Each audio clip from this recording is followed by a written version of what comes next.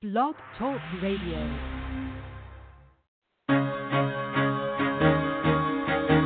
Carol the Coach. Sex, love, and relationships. We talk about it here. Carol the Coach. Compassion with contemporary relevance. I am a psychotherapist. I can be your personal life coach, and I can help you with your issues. There are no problems too small or too big.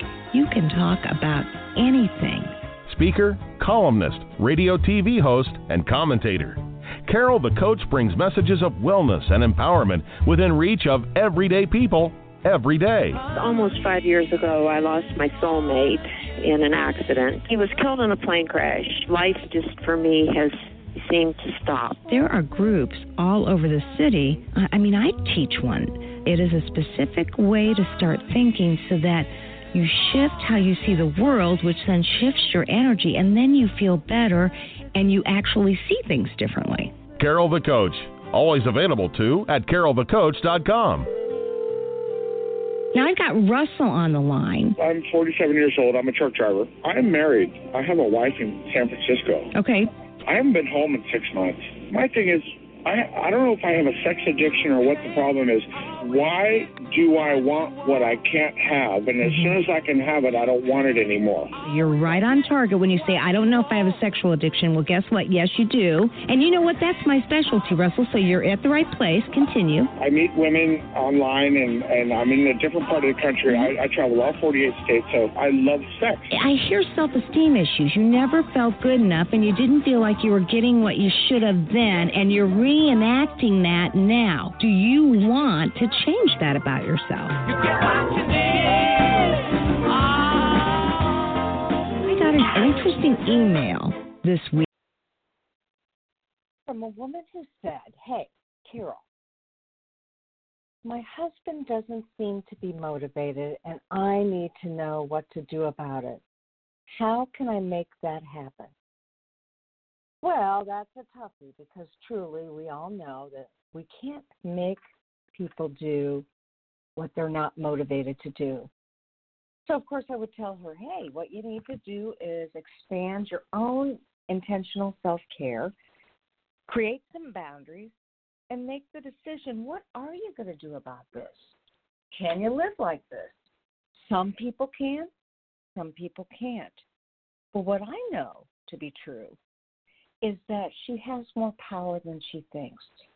And that would be the same for a male partner who wasn't sure how to motivate his sexually addictive wife. So we're going to be talking about that a little bit later on. And I want you to know that very clearly, no matter who you are, no matter how this addiction has affected you, it is absolutely imperative to know that you have power. And what I mean is that no matter what is going on in your life, you got some choices, and those choices can help you to heal. And it's imperative that you realize that. Now, it also is important to educate yourself on what is sex addiction? What is partner betrayal? How does it affect couples? How does it affect single people? You know, tonight I'm going to be talking to a psychotherapist and a recovering sex addict who's been in 12-step recovery for more than a quarter of a century. And wow, one of the things that was amazing about this person is that he really seems to get that it's not about the sex. It's about intimacy, lack of connection, and maybe that brokenheartedness that affects so many addicts. You know, one of the things that I've been taught, as has he, we both were trained by Dr. Carnes, Patrick Carnes, the guru of sexual addiction. And we know that there are really two kinds of addicts. One is the addict who had some sort of abuse or neglect in his childhood and in some ways used medicating oneself with some form of sexual acting out. It's called trauma reenactment. And then we also know that there is a whole subset of addicts, actually a population, where they got caught up in the compulsion, and there was no trauma, and they thought they were enjoying something that later on they learned they can no longer control. So there you have it. That's the two types. And tonight, I have this therapist, this psychotherapist, this CSAT, Certified Sexual Addictions Therapist, Andrew Susskind, who is going to be talking to us about his new book. And it's called It's Not About the Sex, Moving from Isolation to Intimacy After Sexual Addiction. So we're really excited to have him on us. It's always nice to hear information from other professionals who have experienced the addiction themselves. I mean, that's what made Patrick Carnes such an incredible teacher, is that he very clearly not only understood sexual addiction, but he also lived it. And he lived it for many, many years with many slips and relapses before he figured out what it took to get healthy. And I'll be interested in hearing what Andrew says, what it takes to get healthy. So, what are you going to do to get healthy? What do you need in your life? What if you don't have a relationship? How do you work on intimacy if you don't have somebody that can help you with that? You better believe I'm going to be asking Andrew Susskind about that too. Because I have a feeling he has plenty of ideas. And so, let me talk to you a little bit today about Memorial Day. You know, this is a holiday. And unfortunately, many of the men that I talked to, I said, what are you going to do for Monday? What are you going to do for group? And their churches were closed because it was a holiday. So they didn't have a meeting place. Now, if I were going to ask you, okay, what happens if your church is closed? Would you be able to find a meeting that was open? That is the question. And if you can't, what are your options? Well, guys, this is the technological world, and, you know, you can do a telephone meeting. Now, you know, if you have no availability to get on the Internet, that's what a fellowship list is for. Get somebody to be able to get on and give you a number and a code and a printout so that you can never use the excuse that you can't go to a meeting. I just don't want to hear it, because guess what? You can always attend a meeting. And, you know, I've got people that say, oh, yeah, telephone meetings are my favorite. Now, I'm not quite like that. You know that I see many of you for sex addiction coaching via the telephone or Zoom. And Zoom is that amazing HIPAA-compliant Skype-like venue. You know, I send you a number, you click it in, and bam, you and I are on the screen looking at each other. And it's HIPAA-compliant. And I love that. I love that for people that don't have a certified sexual addictions coach available to them. They don't have meetings. You know, they just don't have as much access. But we can work together based on that. Always very, very helpful. And at the same time, what I also wish for, I wish that person were in my office. Because there's nothing better than face-to-face communication. It's just who I am. That's what I love. But there's a lot of benefits to coaching on the phone or via Zoom. So never, ever think that you can't find the help you need. You can't afford it. Because let's face it, if the 12-step groups are available online, that doesn't cost a thing. And you can even get a sponsor online. I remember that I was working with a man whose sponsor was retired. And in his retirement, he scheduled 40 sessions a week with his sponsees. He literally made it a full-time job to be a sponsor to his sponsees. Wow, I thought to myself, that is a dedicated person who wants to give back. And I'm going to ask you, do you think you could practice that 12-step principle? Would you be able to ask yourself, what can I do to give back to my sexual addiction community? How can I develop intimacy in that community? Well, one of the easiest ways for you to develop intimacy is to help them. Help people in your fellowship. Check on them. Send a text and say, hey, I'm just checking in on you. How are you doing? It seemed like last week was pretty rough. Or put together a specialized meeting, a workshop that does the 12 steps, or a book club where you're reading only partner-sensitive material. If you have a partner, or if you're a single guy, maybe you start with some of the oldest literature out there and move into some of the most recent, or opposite. There is no doubt that when I talk to different professionals who have written books, they all say, man, as soon as it comes out, it's outdated because this field is changing so much. Now, speaking about changes, you know what I'm going to talk about next. I can't help myself. It's still in the first month of being published. You know that I believe if you really want to develop intimacy, and if you have somebody to do that, then you really should get my book, Help Her Heal.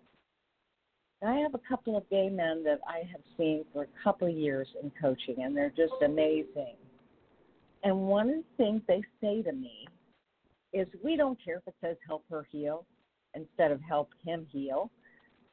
This empathy workbook for sex addicts to help their partners heal has been invaluable in creating a script, if you will, of what to do and how to do it. Because I know that when sex addicts feel the pain and they feel the shame, they do one of three things. They either fight and tell the person, stop blaming me, I'm doing the best I can, and they get argumentative. Or they flee, they go into flight mode, and they just walk out of the room. They feel so bad and so inadequate that they just don't feel like they can handle the issues. And so they walk out. And, some of the best marital therapists in the world say walking out and not resolving an issue is absolutely the most damaging. And then that third thing they may do is they may freeze. They may stand there and allow their partner to yell and scream, and they may not know what to do to de-escalate it, to empathize, to normalize, to appreciate the pain they're seeing right in front of them because it brings them so much pain. So that's what this workbook's about, an empathy workbook for sex addicts to help their partners heal. You can go on Amazon. You can go on my website, Sex Help with Carol the Coach. But whatever you do, make it happen. Why? Because if you do the same old thing, the same old thing happens. Take your life into your hands and say, I will do whatever it takes to make my life more meaningful. And that always takes your life to another level.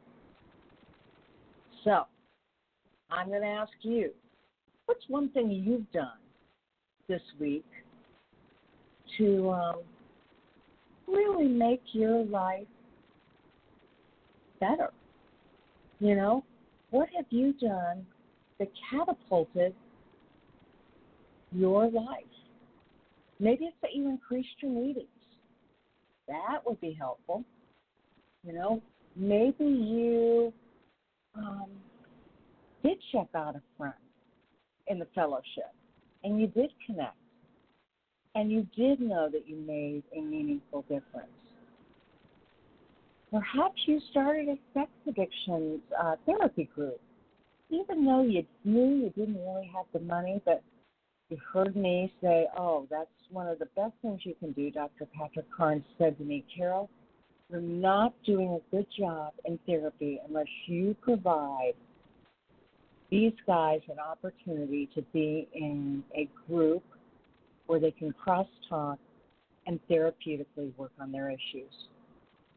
So my challenge to you this week is to do something different. Stretch out of that comfort zone and give something a shot, whether it be in the fellowship, whether it be in your healthy circle behaviors, whether it be getting a new book to read. It matters not what you pick. It's the fact that you stretched out of your comfort zone and said, I am going to make my life different. So now, I'm so happy to be talking to a soon-to-be author. This book is not out yet, but it will be out. And we talked and decided we have him on the show. He's really busy. I'm really busy. And that's why we are talking today on Memorial Day. So, Andrew, welcome to Sex Help with Carol the Coach. Thank you, Carol. I'm pleased to be here and pleased to meet you. Absolutely. And you are a therapist who knows that sex addiction is about brokenness and not necessarily just compulsivity. So I want to ask you a little bit about your life because you've been in 12-step recovery for more than 25 years. Can you share a little bit about your journey? And then I'll ask you about the book. Sure. Of course, Carol. I'm pleased to share a little bit about my background, both professionally and personally. I went to my first meeting in 1994, and I have a quick story about that. I was living in Venice, California at the time, and I wanted to go to a meeting where absolutely nobody would know me. So I drove 30 miles to Pasadena every Sunday night for the Sunday night meeting. And sure enough, I didn't know anybody at that meeting, but that's how scared I was to enter into the fellowship originally. And that was my very first meeting, and I've been both in SCA and SLAA for all of these years. And I have been a therapist since 1991. I finished grad school at UCLA. I'm a social worker by training, a clinical social worker. And so I've been working in the field of addictions and trauma for all of these years. And I, of course, work in other capacities, but those are really my specialty areas. And so what brought you to the 12-step community? I mean, what were you actually dealing with? Well, as you just talked about, brokenness was really my story, just like everyone's story who goes to their first meeting. I call it brokenheartedness in my book, actually. And what I mean by that is generally brokenheartedness comes from a backdrop of childhood pain and childhood trauma and just not having the love and nurturing that all of us really need as children. And although I was a high achiever throughout my life, actually, I'm a recovering perfectionist, and I have always been high achieving in a lot of ways. I did become really sexually compulsive for several years, and I see that as a time of really wanting to make deeper contact with others. It wasn't so much about the sex. It was more about wanting to make real connections. I had just moved to California. I wasn't really meeting people in a way that I wanted to. I was a serial dater at the time. I would date people for 3 months or less. I just didn't know how to connect. So I can very easily say that I wasn't only compulsive sexually, but I consider myself to be a love addict, a love avoidant, a codependent, and a lot of other things that have to do with difficulty with relationships. Okay, and so, many of our audience may be tuning in for the first time. And what would you say is the difference between love addiction and sex addiction? It's fairly simple. Sex addiction really has 3 components to it. It's generally when a person cannot think about anything else throughout the day. So it's an all-consuming, obsessive thought pattern that feels like it's very difficult to focus or concentrate on other things. It's from the time you wake up in the morning to the time you go to bed at night, there's that obsessive thinking. Number 2, there is a feeling of wanting to stop at some point, but not being able to. So it is out of control. It's at a point where there's a feeling like this isn't working anymore, and I know it's not working, but somehow the sexual compulsion keeps on going. And thirdly, the consequences associated with sex addiction are that the consequences get worse. They're progressive. And so those are the 3 areas around sex addiction. Love addiction, on the other hand, really has to do with being addicted to the fantasy of love. Not so much being addicted to love, like the song says, but it's more about being really consumed by the idea of romantic love and the idea of creating some kind of fantasy around people rather than getting to know them slowly and gradually in a way that's more able to see what the relationship is all about. It's all about projections in psychological terms. Yeah, that makes sense. And what I know, you were talking brokenheartedness, but certainly with love addiction, there almost inevitably is significant abuse or neglect that creates an attachment issue that comes out looking compulsive. And so love addiction is all about healing that wound by finding the right person, but in essence, what you have to be able to do is heal yourself without the other person so that you're healthy enough to be with another person. Would you not agree? I agree fully. And just to expand on that, I also would add that healthier attachment is when we're able to rely on reliable people. And so if we can count on somebody and somebody is really dependable, that's a healthier attachment, right? That's one aspect of a healthier attachment. But oftentimes attachment patterns, like you said, they start in childhood and oftentimes are developed in such a way that fantasy and trying to create some kind of experience with someone else when it's really not there is more the focus. And that's, of course, very problematic and excruciating. Absolutely. And you said that really well. So now here you are. You've been part of the 12-step program for 25 plus years, and you have some defining philosophies about sex addiction is not about sex. It is about brokenheartedness and deep-rooted challenges with intimacy. So can we talk a little bit about that? When you say deep-rooted challenges with intimacy, what are you referencing? Right. So like we were talking about a moment ago, it may look like out-of-control sexual behaviors on the surface, but underneath, it really has to do with misfired attempts to make contact with others. Like I said, that was my story at one time.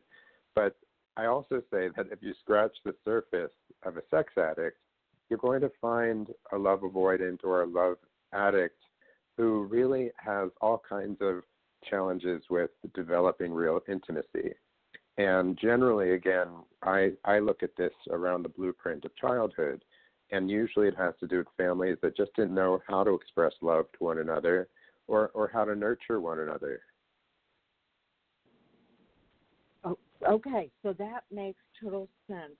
You know, tell me how you believe that sex addiction, compulsive sex, out-of-control sexual behaviors, or problematic sex, how are they similar and how are they different? Okay, this is a great question. I actually see all four as more or less in the same neighborhood.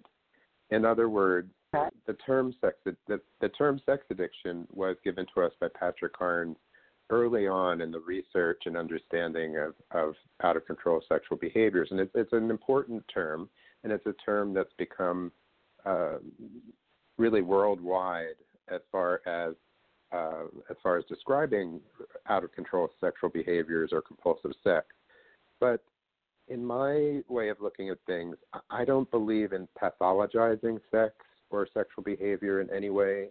I consider myself to be a sex-positive therapist, meaning that I really am working with folks who want to have healthier sexual lives and want to integrate sex and intimacy in healthier ways. So addiction in general, as a term, it comes from the medical model. It comes from what sometimes we call the disease model. And although I believe wholeheartedly in 12-step, it's complicated because with sex, I don't want anybody to make it right or wrong or bad or good. That doesn't fit for my language. I want to explore and be curious about how somebody can have the most satisfying sexual experiences. Well, that makes total sense. So that's an interesting way to look at that. Now, when you're thinking recovery from sex addiction, as a long-standing therapist who has been in recovery himself, what do you believe are the primary goals for that long-term recovery from sex addiction? Sure. It's a great question, and it's really different depending on an individual. In other words, I would never dictate to somebody else what their long-term goals specifically were for them. But what I would say is that through the years, there are a few themes that are most evident. One has to do with what I said a moment ago, which is integrating sex and intimacy in healthier ways. So we can say that very clinically, how do we integrate sex and intimacy? But what we're really talking about is having people have relationships that work for them better and that are something that they get to design over time and figure out for themselves what works and what doesn't work and what's safer and what's more satisfying, what's more fun and sexy and enjoyable. And so that's definitely probably the umbrella idea is integrating sex and intimacy. Other than that, I also talk a lot about this idea of relying on reliable people. So how do you find those people in your life, whether it's in your family, in your 12-step group, in your work setting, anywhere that you go, who are those people that you can truly depend upon and utilize as support that will be there through thick and thin? And developing those kind of deeper relationships is really part of what makes us tick. I mean, we know now that we're biologically wired for connection. So we need connection in order to thrive, and we need connection in order to have a thriving recovery. So the other thing that I also talk about is this idea of connection. What does connection really mean? So to me, there's three pillars of connection. One has to do with connecting to yourself and your internal world. Another has to do with connecting with others, reliable folks in your life. And the third, hopefully, is connecting with a power greater than yourself, whatever that means to you, whether it's God, whether it's nature, whether it's your pet. It doesn't matter what that is, but that's also essential as a foundational part of long-term sustainable recovery. Okay, that makes sense. And so tell me, what inspired you to write this book? Because this book is all about what we're talking about today. Oh, so many things inspired me, but I would have to say that sitting in the 12-step rooms for all these years inspired me in kind of a bittersweet way, really. The rooms have folks, as you know, who are so devoted to their recovery and so inspiring in terms of how they expand their lives and really give to others and give back to the program, et cetera. And you know, those are I lost my train of thought. Okay. Where were we going, Carol? What was the question Well, again? we were talking about why did you write the book? Oh, the book. Yeah, right. the book. that thing. That's right. So that's very funny. So I was inspired both. I was inspired by both people in the rooms and by people in my office. It's really as simple as that, because sitting in my office for all these years with folks who are interested in living better lives in recovery, and sitting in the rooms with people who want to live better lives in recovery was a wonderful thing. But the catch is that sometimes there's people who are still suffering. So they might be sexually sober, right? They've stopped their out of control, dangerous, risky behaviors, but internally they may feel lonely, they may feel scared, they may feel rageful. They just haven't worked on ways of truly having a life that works for them. And so the inspiration for the book really was to reach those people who are still having difficulties, even after working the steps, being a sponsor, going to meetings, maybe even going to therapy, but haven't talked about or explored deeply some of the themes in the book, like, just to give you an idea, like narcissism, regulating the nervous system, contentment, kind of a new spin on boundaries. So I just feel that I've through osmosis, I've collected a lot of data. This is not an academically driven book. It's not a research book. I did interview half a dozen people in long-term recovery to illustrate some of the things that I wanted to illustrate. But it's really about sort of an organic look at how do we live recovery and sex addiction with more fulfillment. Well, that makes total sense. And everybody typically has a different reason to write a book. And I believe, Andrew, that it's probably you knew you were gathering a lot of wisdom. 25 years is a long time to be in recovery and to be helping other people, the epitome of the 12-step work. And writing a book is that next level where you can get your information out there and disseminate it to greater amounts of people. And as you said to me earlier, start the dialogue so that people can discuss what they agree or disagree with. And it is all about dialogue. That's what intimacy is all about. So I really admire the fact that you have an upcoming book. It's not about the sex, moving from isolation to intimacy after sexual addiction. And where is it in terms of the publishing phase? Well, thank you so much for mentioning this and for asking. It is going to be released on June 11th of the next month, which is just around the corner. June 11th, 2019 is the release date. It's already available for pre-order on Amazon. It'll be on Amazon full-fledged on June 11th, and then we'll just take it from there. Wow, so that's right around the corner. And yes. That's super exciting. It's like birthing a baby. You wouldn't know about that per se. But do you have any kids? I have a Cocker Spaniel, but no children. I get that. Yeah. I got a fur baby myself. Yeah. Okay, so yeah. now let me just ask you some specific questions about the book and about your own philosophy. And by the Of way, course. for our listening audience, if you want to check out Andrew's website, it is www.westsidetherapist.com, or you can email him at andrew@westsidetherapist.com. So just write that down, and if you need to check in with Andrew about anything, I'm sure he'll be absolutely happy to speak with you.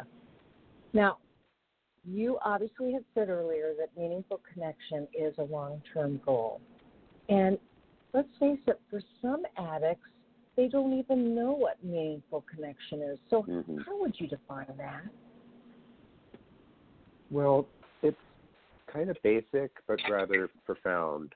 For me, it's always been about finding my people. Like I said before, it could be friends, it could be family, it could be colleagues, it could be 12-step buddies. And I've learned through the years that there's my people and there's the rest of the world. And it's really my mission in life to locate my people and to really cultivate those relationships. So that's the first thing. It's also an internal job. You know, it's about me constantly working on myself in therapy with the very best therapist I can find. I've been with my therapist for 10 years, and I told him he's not allowed to retire or go anywhere because he's such a foundation for me. And he really challenges me to be more in the moment with him, which I believe is part of recovery, is not living in the past, not living in the future, but what's it like to feel more at peace and hopefully live in the moment. And as an aside, he makes me laugh all the time, so he helps me take myself less seriously and really slow down and look closer at what's going on inside of me. So in program, because I really want to talk about that for a moment, to me it's about staying connected through meetings, of course, through having a sponsor, being a sponsor, working the steps over and over again. And I also go on 12-step retreats, usually twice a year. So it's an ongoing connection with God in my case, or a power greater than yourself, whatever you may call that. And if I'm connected to all of these things, right, if I'm connected to the people in my life and my therapist, my sponsor, my 12-step meetings, etc., my life is going to go smoother. But if I disconnect in any way, which we all do at times, it usually means that my life and my recovery will be a bit bumpier. So the goal, hopefully, is to come back to connection as soon as I can and to really do whatever it takes to make that more sustainable. Well, that makes sense. And certainly, you know, people really need and want that connection, but sometimes are afraid of it. And we talk about intimacy avoidance or intimacy anorexia.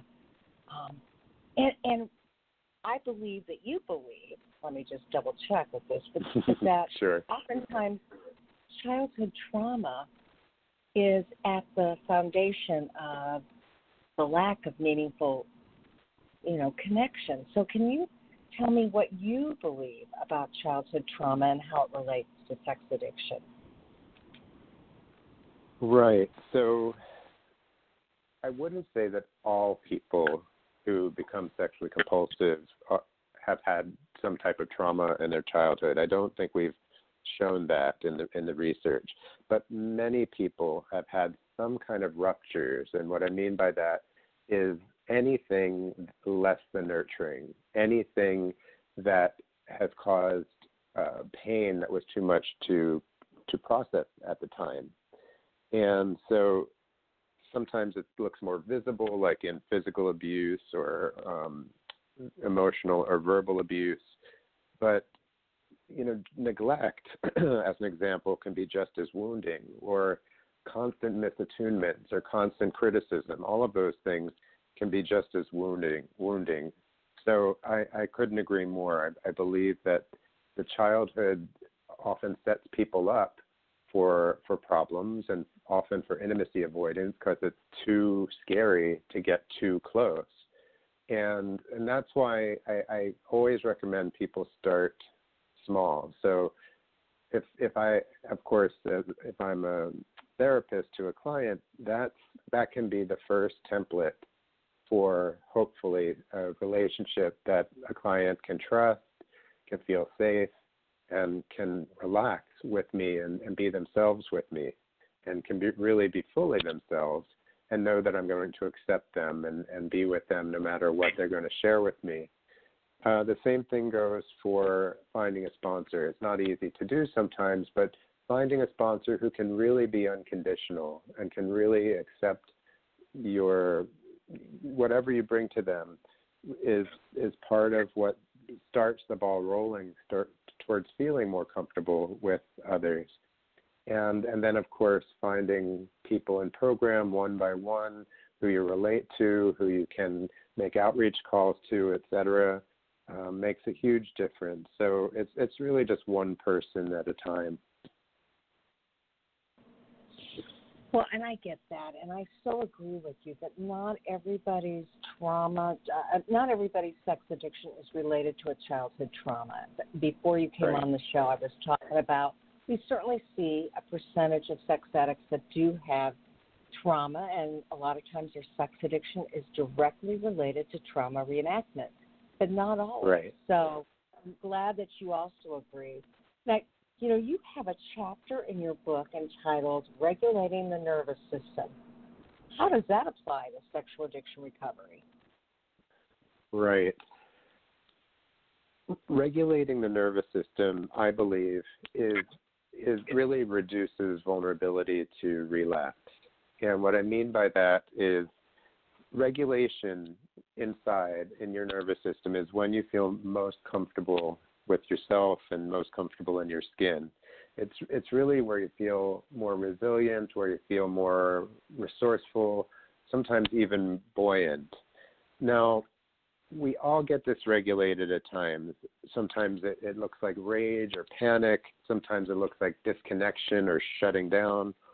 But when we have a prolonged dysregulated state, this can lead to sex addiction. It's very common because when we're dysregulated, we'll do everything we can to feel better, and going for anonymous sex or for any kind of compulsive sex is actually an attempt to feel better or sometimes to feel less because we don't want to feel the pain. Now, what we're really talking about with regulation of the nervous system is being aware of what's happening in your body. We sometimes call it somatic awareness. And to know when you're feeling more regulated or when you're feeling less regulated or dysregulated. And coming back to a regulated state without acting out sexually is really what we want to see, of course. And that can be very simple strategies like deep breathing, like getting an app that has different kinds of relaxation strategies.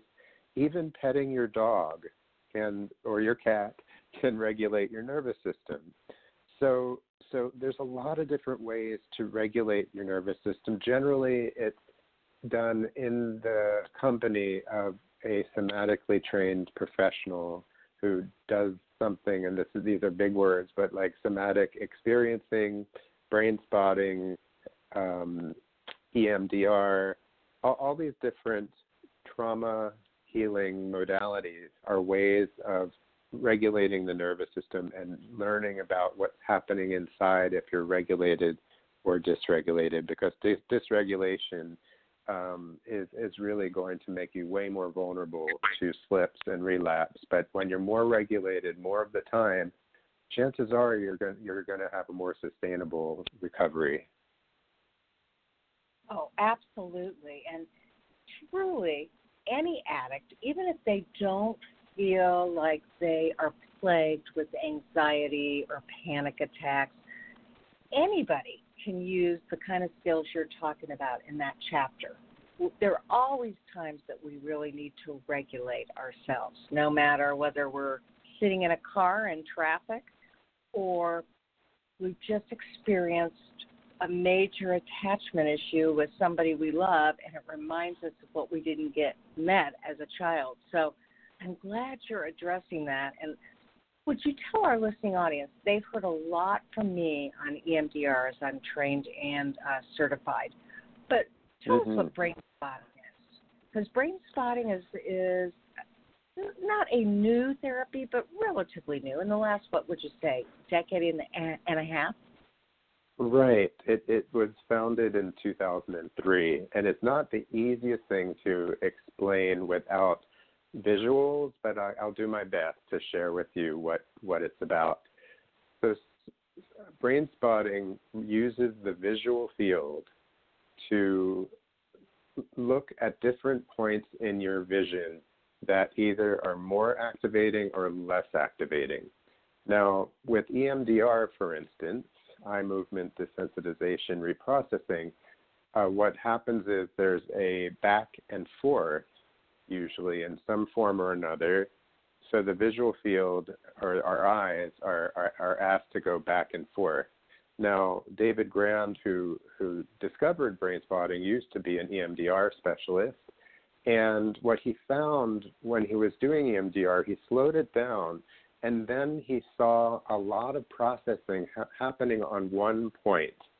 So I'll tell you just briefly the story. He was working with a figure skater who he had worked with for about a year using EMDR, and she kept on missing this one jump. And in order for her to become a more professional and higher level skater, she had to make this jump. It was just part of her next level kind of skill that she needed. And she had a lot of falls, a lot of injuries in her background, and she also had a lot of childhood pain from some difficulties in her family, without going into all the detail. And so he slowed down the movement and actually stayed on one particular spot. And with that one particular spot, it was about a 30-minute period of time where she just was processing from this one spot. She actually had an eye wobble. She was really heavy into what he felt was the activation that was showing up as a result of all of her background injuries and trauma. Long story short, he sent her to the rink because she practiced every single day. And the next morning, she called him up and she said, "Dr. Grand, you're never going to believe this, but I couldn't miss the jump.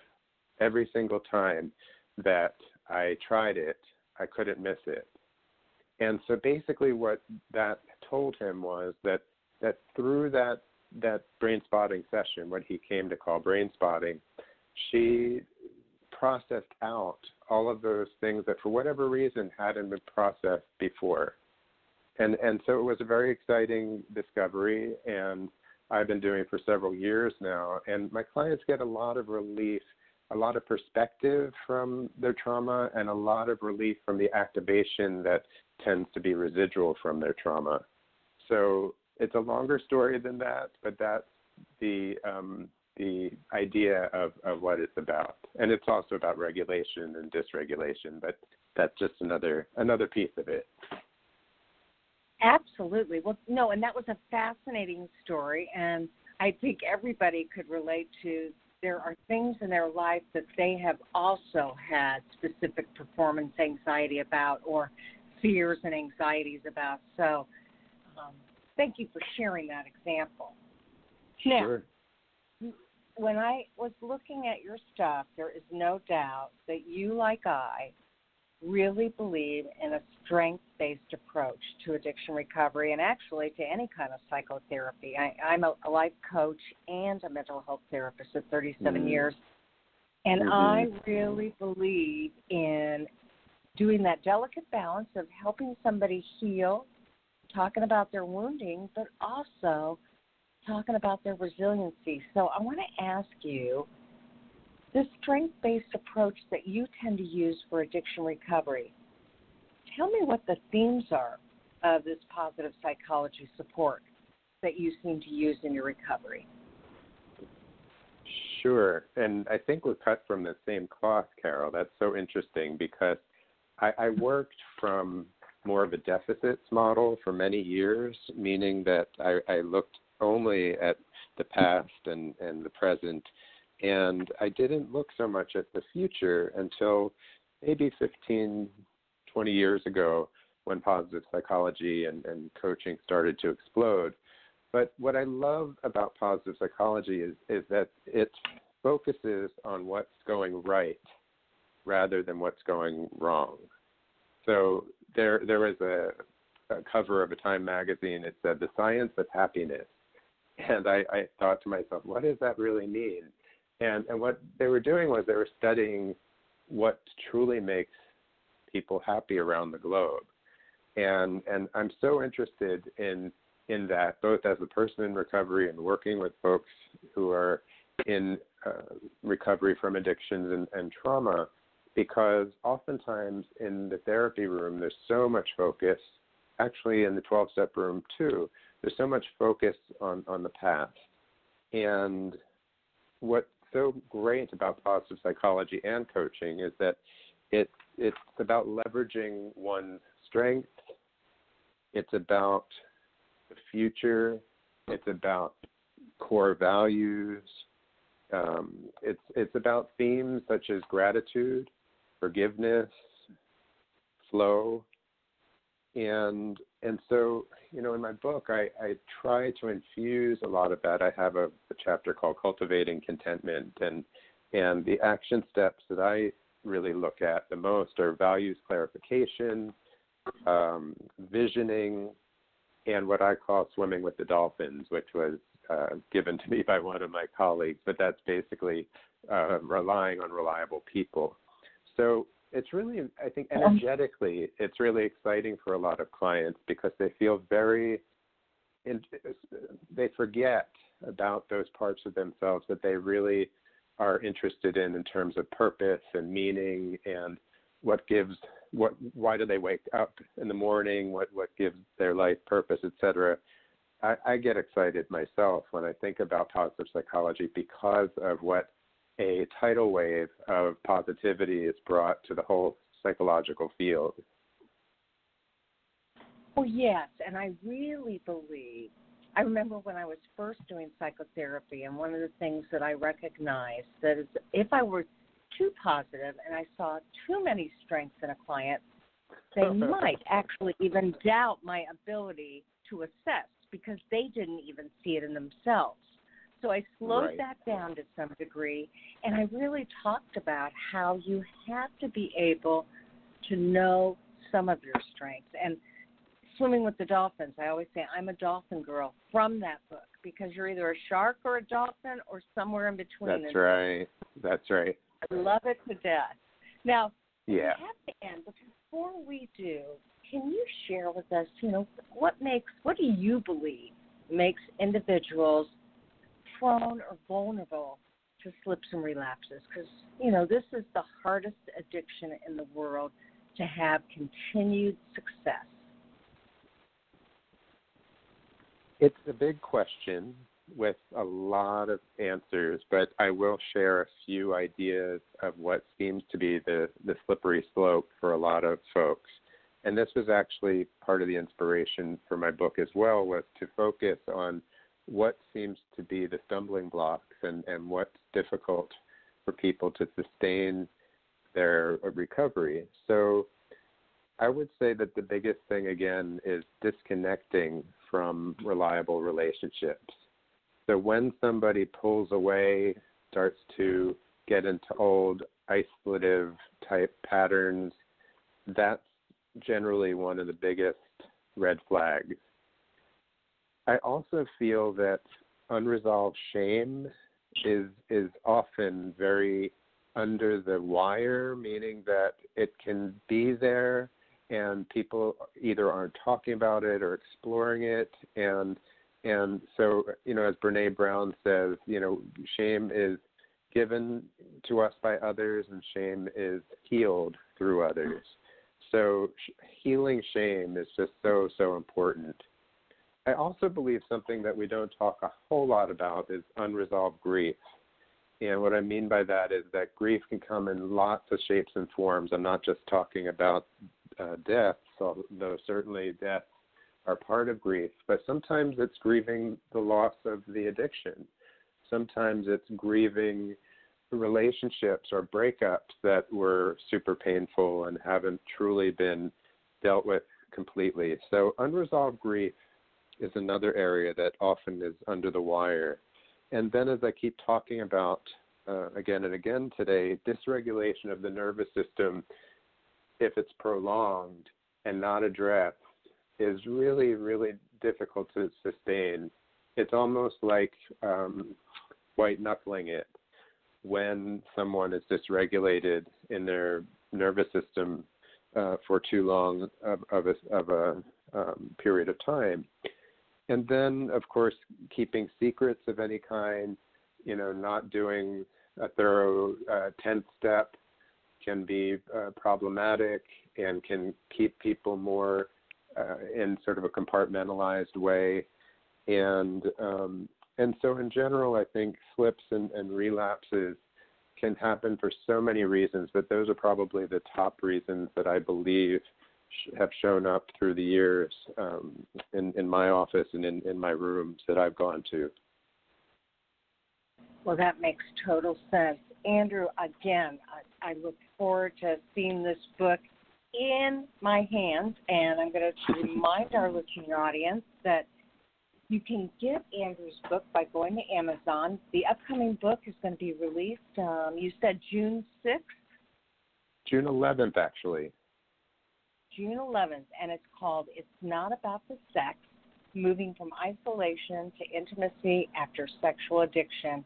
And I am talking to Andrew Susskind, and he has a wealth of information, so I hope you go out and buy his book. And his website is www.westsidetherapist.com, or you can email him at andrew@westsidetherapist.com. So continued success, and I wish you the best. I just released my book a couple of months ago, so I get how exciting this is. Congratulations. Thank you, Carol, and to you as well, and thank you so much for having me this evening. Absolutely. Make it a good Memorial Day. I know that we've just got a few more hours. Thank you. You too. All right. Take care. You too, Carol. Bye-bye now. Bye-bye. So that was Andrew Susskind, and he is releasing his book on June 11th, and I hope that you have a chance to look at it. It's Not About the Sex, Moving from Isolation to Intimacy After Sexual Addiction. Super important, lots of good information. You can tell the man has a lot to give. So, as I always say, at the end of every show, there's only one of you at all times. I fearlessly want you to have the courage to be yourself. I want to challenge you to do something to step out of your comfort zone.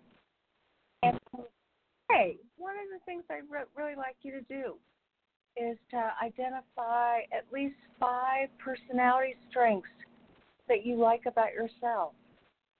Maybe you're generous. Maybe you're kind. Maybe you're compassionate. Maybe you're bright. Maybe you're brilliant. Write those things down and post them somewhere you can see them. Because I believe 100% that an addict in good recovery is better than 95% of those men and women out there. And you make it a good day, and we'll see you next week for more Sex Help with Carol the Coach. Have a good one.